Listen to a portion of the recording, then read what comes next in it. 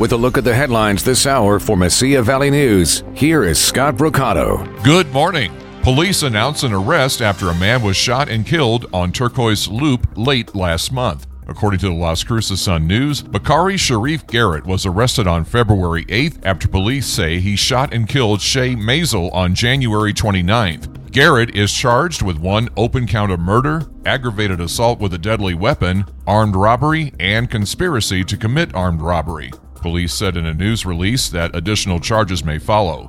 The news release also said that Maisel, who was 31, was shot once and died on the scene. According to an obituary published online, Maisel is survived by his wife and 2 children.